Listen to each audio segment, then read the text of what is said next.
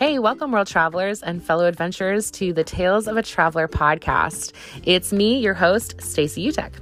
My greatest joy is traveling and exploring the world with people that I love. I have been to 63 countries and have a bunch of stories to share with you. So thanks so much for joining me as I venture down memory lane and share with you the tales of my adventures from around the world. Hey there, my little travel adventure nuggets. Welcome back to the podcast. Hey, and happy Super Bowl Sunday. Listen, I'm a little bit disappointed because my Green Bay Packers couldn't quite make the cut. They almost made it this year to the Super Bowl, and at the last minute, they did not succeed. But I still love them. Go green gold. Speaking of which, I want to give a big shout out to my greatest fans. You know who you are. My brother's family, the Utek family, Adam, Jill, Hannah, Sophie, and Claire. Thanks so much for listening. Every time I do an episode, they call me, they tell me how much they loved it, and then they tell me how they share it with all their friends. So my biggest fan support base, thank you for listening. Love you guys. Today is a special episode, as they all are. But I've been kind of building a little bit. I think I'm kind of trying to give you guys a foundation for where travel really became important to me over the years, in my younger years. And today I'm talking about Kenya. Kenya was the first country that I went to and stayed the longest. And so, listen, I know that I have a lot of listeners here who have lived in countries overseas for years. The longest I've ever stayed in a country was 4 months. So that's not that long, but it's definitely longer than a 10 to 14 day missions trip. And so for me, it was an incredible opportunity. And so I kind of want to share a little bit about how that came to be. So I had just graduated from college, and I remembered being in the basement of the library at Moody Bible Institute. It's hard to say. On those like ancient dinosaur computers. You guys remember those with like the towers and the huge like monitors? Anyway, I was looking up opportunities because I'm like, listen, I'm graduating. I don't know what I want to do or who I want to be in this world. And so I had 3 different avenues that I was considering going down. One was a seminary in Denver, Colorado. Number 2, I had at the time been volunteering for an organization that did outreach to male prostitutes on the streets of Chicago. And so I had an interview with them to kind of come on board with them and work with them. And then number 3 was I really wanted to travel, and Africa had really been on my heart. And so I'd found this organization called Adventures in Missions, and they did this 4 to 8 month experience in Nairobi, Kenya. And so I had these 3 opportunities before me, and I just like, isn't it funny when you're in life and you have all these different like roads you could go down and then you choose one? Do you ever wonder, oh, what would have happened if I chose that other thing? Sometimes I think about that, but man, the road that I chose was Kenya. And I'm so glad that I did, because it really continued to provide more opportunities for me to continue to travel. And as you'll see as my story progresses, it really launched me into the opportunities that brought me to where I am today. So anyway, I chose Kenya, applied, got accepted, and it was an 8-month program, but I had been working and I couldn't go until January. And so they had an option to just do the 4-month stint. So I went in January and I joined up with a team that had already been there, and some people had left, but like some people had already been there for 4 months already. And then I was joining up for the second half of that. And so when I got there, there were already people who had established relationships, and basically the program was, we lived in the largest slum in Africa, actually. It's called Kibera, and it's in Nairobi, Kenya. And we had a house in the slum area, like directly in the heart of it. And we just were there to build relationships with people. And we had a lot of different programs and things that we did along the way. But I remember them, like saying basically, figure out what you want to do with your days, like go out and find opportunities. And so I was like, okay. So I think it was me and Nikki. Nikki, if you're listening, you might need to verify. Nikki and I just went walking around one day and we're like, let's just like pray and ask the Lord where we should go. And so anyway, we basically stumbled upon this high school. and we got in touch with the administration and said we'd love to come in and do Bible studies with the girls here at the school and just start coming during their lunch hour and hanging out with the kids. And so that's what we did. Every day we went and we hung out with the students and just started building relationships. And then they'd come over to our home and we'd serve them macaroni and cheese. And I remember he really hated macaroni and cheese. I remember inviting some kids over and they were like pushing it around their plate. They did not enjoy it. But it was such a fun experience. And I think for me, Kenya was so special because it was the first time like that honeymoon experience of being in another country wore off and you just started to live your life and like, build relationships with people, and they would come over to our house and sit. And, one of my, I don't know, it's a memory that sticks out to me, but they basically, every time you would leave, they would say, oh, like if you would go to somebody's house, they would say, oh, I'll give you a push, meaning they would walk you like halfway home and then leave you and go back to their house. It was just kind of like a hospitable way to like acknowledge and thank your guests for coming to your house.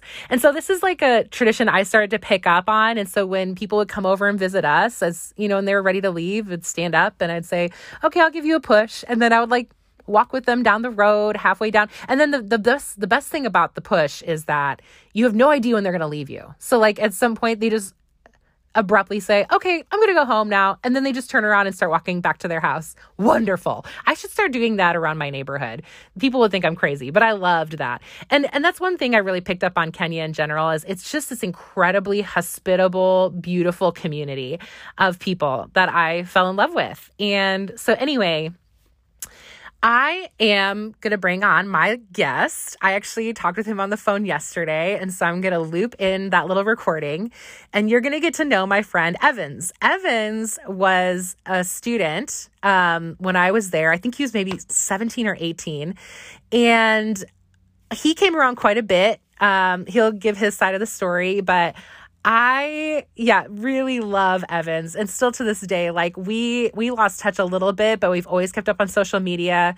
I actually took a team when I worked at Malone to Thailand, and we had a layover in Japan, and he now lives in Japan, and he met us at the airport, and that was just so fun to reconnect with him. But one thing I really love about Evans and his story is he was a kid who grew up in the slums of Africa, and now he's basically a stand-up comedian in Japan. It's wild. And I love the risks he's taken and the things he's done in his life to get him to where he is now. And I've loved reconnecting with him. So enjoy this little interview with Evans. Evans! Hey, Stacy! It's me, Stacy. Do you remember me? Long time no see. Good to see you. Oh, thank you. Well, welcome to my podcast. Thank you for having me. This is an amazing podcast, and congratulations for starting this. I mean, you've been all over the world, and you need to share your experiences with everybody. So when I saw you posting those photos, asking which one to use, I was like, yes, finally, we gotta get to travel with her to all these places that some of us cannot go because our passports are weak. Oh, that's true. Yeah. Now, did I pick the picture that you wanted? Or which one did you vote for? Yes, of course. Yeah, that was the one with the France, Paris, I think. Yeah, you like that one best? Yes, I like that one best for many reasons. I did mass communication and I can actually analyze a photo. So that photo speaks 1,001 pictures, words, I mean. So, wow, yeah. What's one of the words it spoke? Freedom. I can like the position of your hands. It says a lot. Body language, right? Listen, I'm going to start asking people that I bring on, what do you think I'm doing with my arms in that picture? Because it's a real mystery. I know what I was doing, but do you have any ideas? You was maybe stretching. I have to look at it again. But it shows how free you are, and it expresses who Stacy really is. This free, not careless, but carefree. Carefree, yeah. Yes. Carefree is a better word, yeah. I like that photo. Thank you. Okay, Evans, we haven't talked in a long time. Yeah. But you are one of my favorite people. Oh. For real. I don't just say that lightly. I think you're hilarious. I think you're super fun. And we met, obviously, in Kenya. That's what this podcast is about. And I'm talking about I spent 4 months in Kibera with you guys. Tell my audience, my little listening audience, more about your life. Where did you grow up? Let's start with that. Where did you grow up? Where were you born? Yeah, I was born and raised in Kibera. Kibera is the largest, I don't know if it's still the largest slum in Africa, but it is one of the biggest in Africa, if not the world. And I was born and raised there, and to a family of 5. I have step brothers and sisters, but I don't count them because there are so many. So I just focus on my full brothers and sisters, who are 5 of us. I went to school there, to this missionary founded school called Blue House Calvary Primary School. That's where we actually met.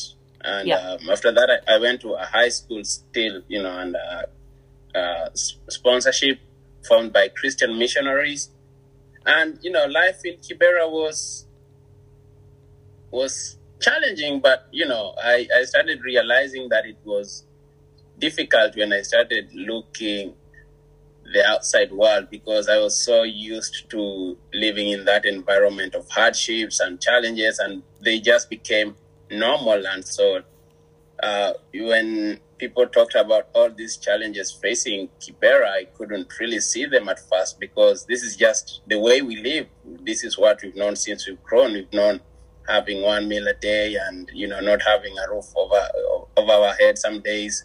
But, we lived as a family and as a community. We pride ourselves into protecting each other and sharing the little we have. So Kibera is always home for me, and it will never change, despite the fact that I love traveling and experiencing different parts of the world. Japan has been home now for the last almost 7 years. Crazy. Yeah, but Kibera is still in my heart. My family still lives there. My sisters and brothers are still there, and I always miss Kibera. And every time I go back home, I have to stay in Kibera for some days, just to bring back those beautiful childhood memories, as well as to remember the difficult past that I was fortunate enough to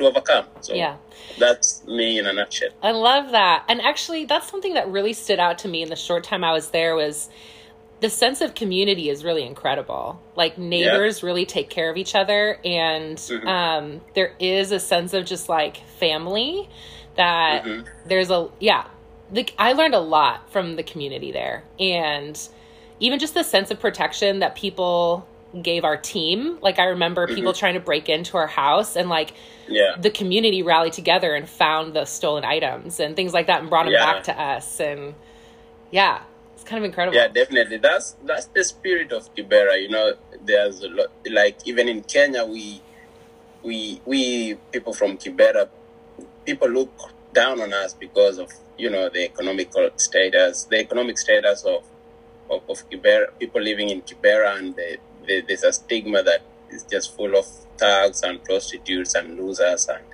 people who are hopeless in life. But we, within ourselves, we know that we are more than that, and it is always just amazing to see how that comes out in life when we are faced with hardships. For example, in Kibera, there are no roads, and there are always fires. A house is burning, and the fire brigade takes 1 hour before coming into to the rescue, because of the traffic and just poor city planning of Nairobi as a whole. But you can see how people come together and put the fire down, like using bucket and sand, and people are running and people are trying to rescue others, and just like working together as a community. It doesn't matter whether you like the person whose house is burning or not. You're just going to take a bucket, and water is a problem in Kibera, but when there's a house burning, you don't know where all these gallons of water come from. Everybody does their part to make sure that they put down the fire, because by that they know they are not only helping others, but also kind of helping themselves because our houses are so together. Yeah. So if you can start a fire in one house, you can just go miles and miles and miles. So that is one thing I love about my community. Yeah. It's just that sense of togetherness. And as you said, some guys broke into, your house on Karanja Road, and the staff were found a couple of days later. It's just that, people know who does what. We know all the thieves. We know we know everybody in Kibera. Like, it's such a large community, but we know each other. We are that close. Yeah, for sure. I love that. And I met you, gosh, how old were you when we met? When was it? I don't remember. 2005? Were you like 17 or 18? I was... Can you do math? The math? Now I'm 33. Do the maths. I can't I'm not do good now. Okay, so you were in high school. And when we met, Yes, I came... 17, I guess. Yeah, I came late into the group, but you and Humphrey and Sammy were already friends with the team. Yes. They called you the Peas. Why did they call you that? I forget.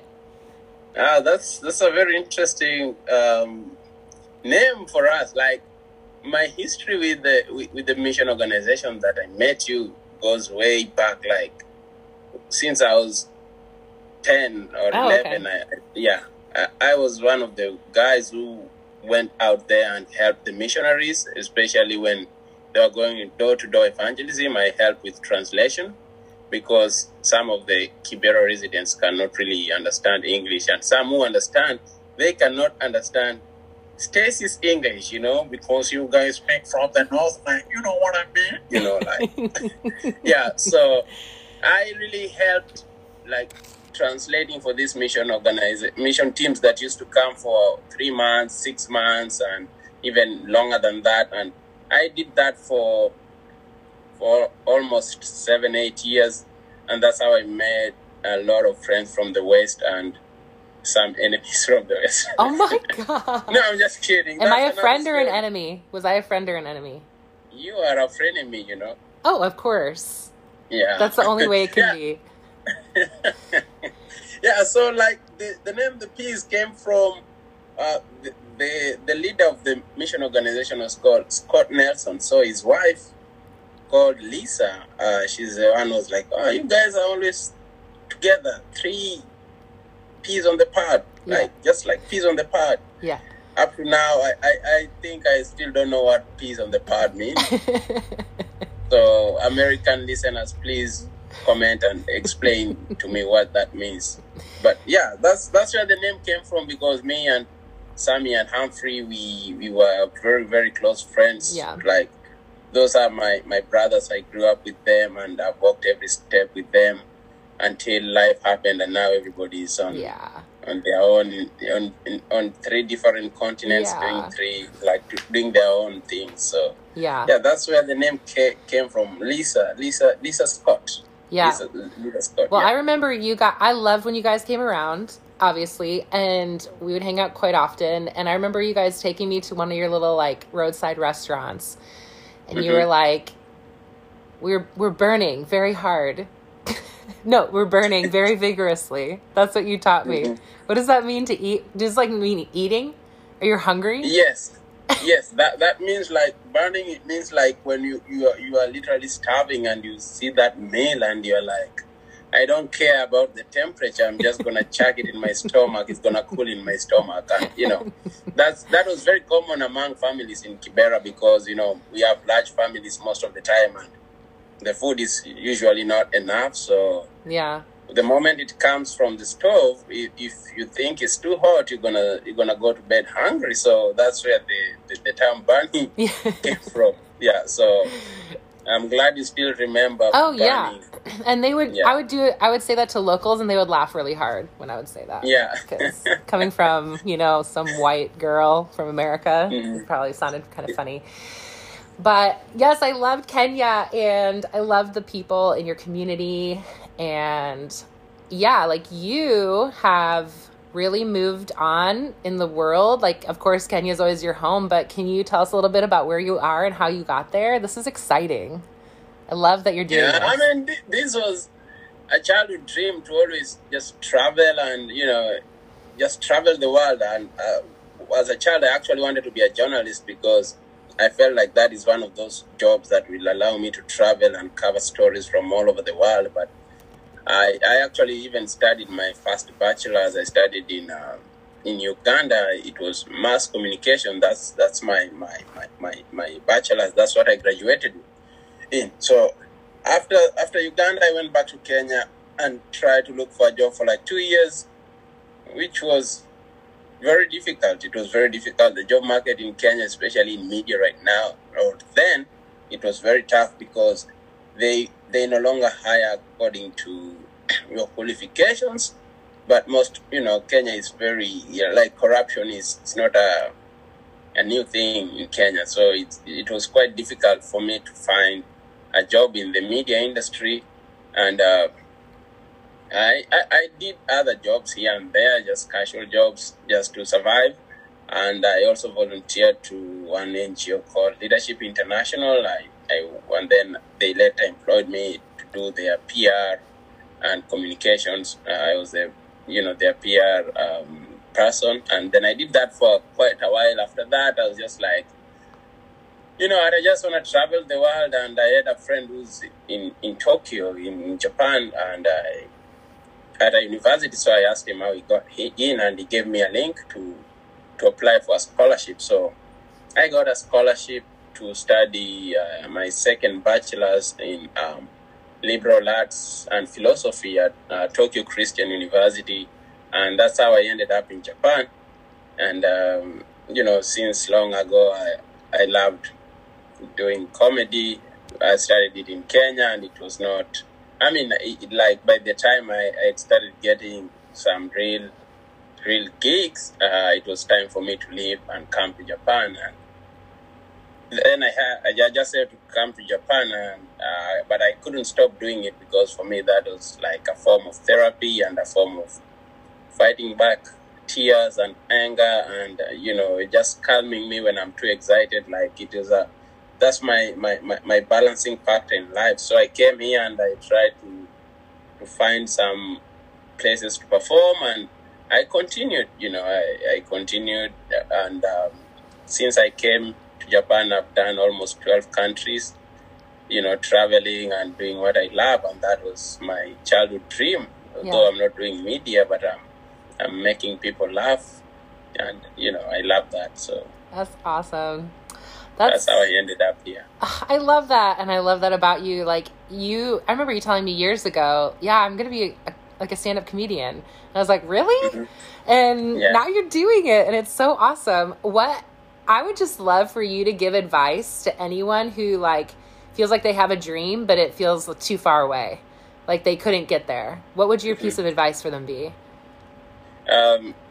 Just start. Just take that first step. That all that matters. Like, just start. It doesn't matter. Like, you will regret in life later for not doing it, for not trying. But, if you try and fail, so what? It's just, you don't fail, actually, you learn. So if you have any dream, even if you want to be an Olympic, athlete at 40, just go to the gym, try. Look at me. I'm a living testimony. Yeah. I sometimes I find myself in a hotel in Singapore, and I'm staying in a 5-star hotel, paid everything. I'm supposed to go on stage, and I just cannot believe it. Like, is this real? Is this happening? How come somebody pays my flight and accommodation and pays me to perform? Is it even, for me, I do not believe in failure, and because failing is just another term for learning. It's not really,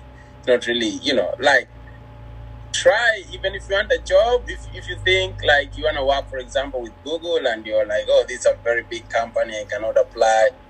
Just apply. All the worst they can do is say no. They will not arrest you after that. You know what I mean? Yeah. Like, there is no any, nowadays, no is just, it's normal, So, just try.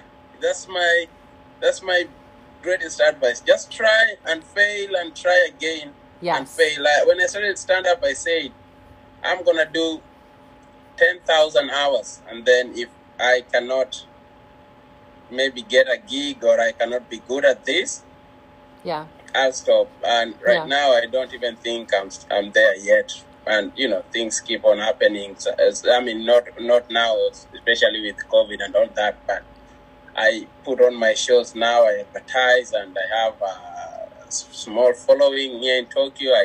I sell out my small shows, and, I just keep on going, because it's something I love. Again, try and look for something that you love and something you can do for free and enjoy. For me, I pay for my flights sometimes and my hotels just to go to a stage somewhere and do 3 minutes of comedy, because it is something I enjoy. I do not care how much I spend on comedy. It's like my girlfriend, you know what I mean?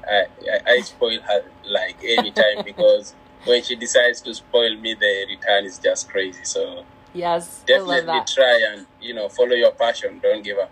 Spoil your dream like they're your girlfriend. That's what I took from that. Yeah.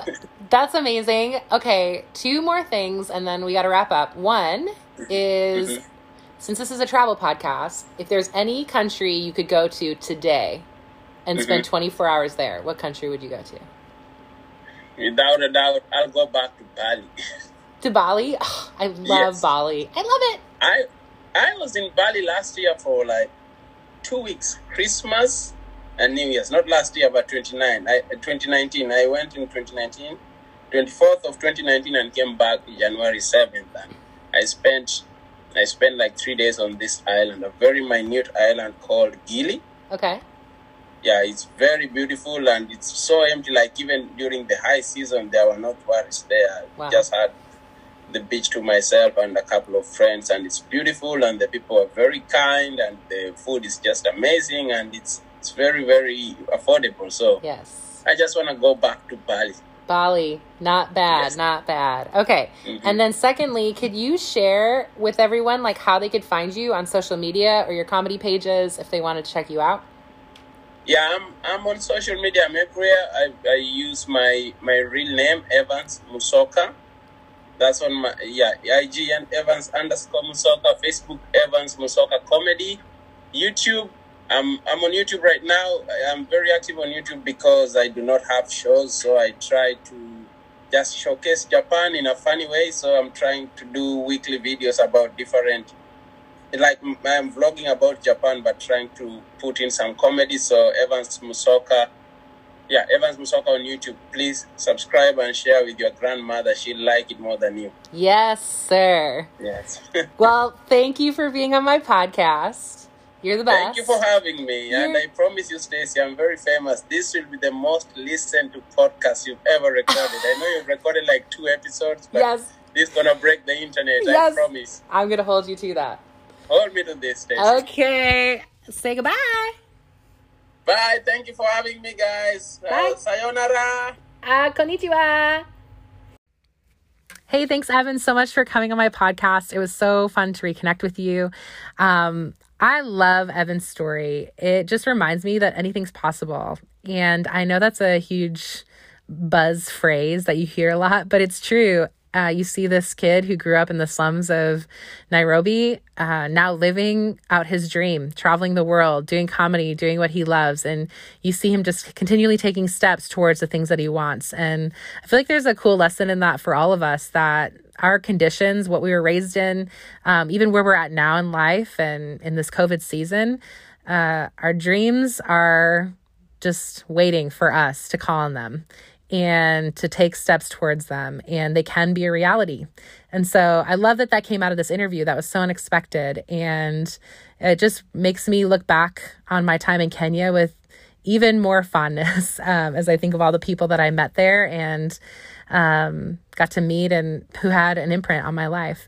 So thanks so much again for joining me on this podcast, and I'm looking forward to recording another one very soon. Have a great day, guys.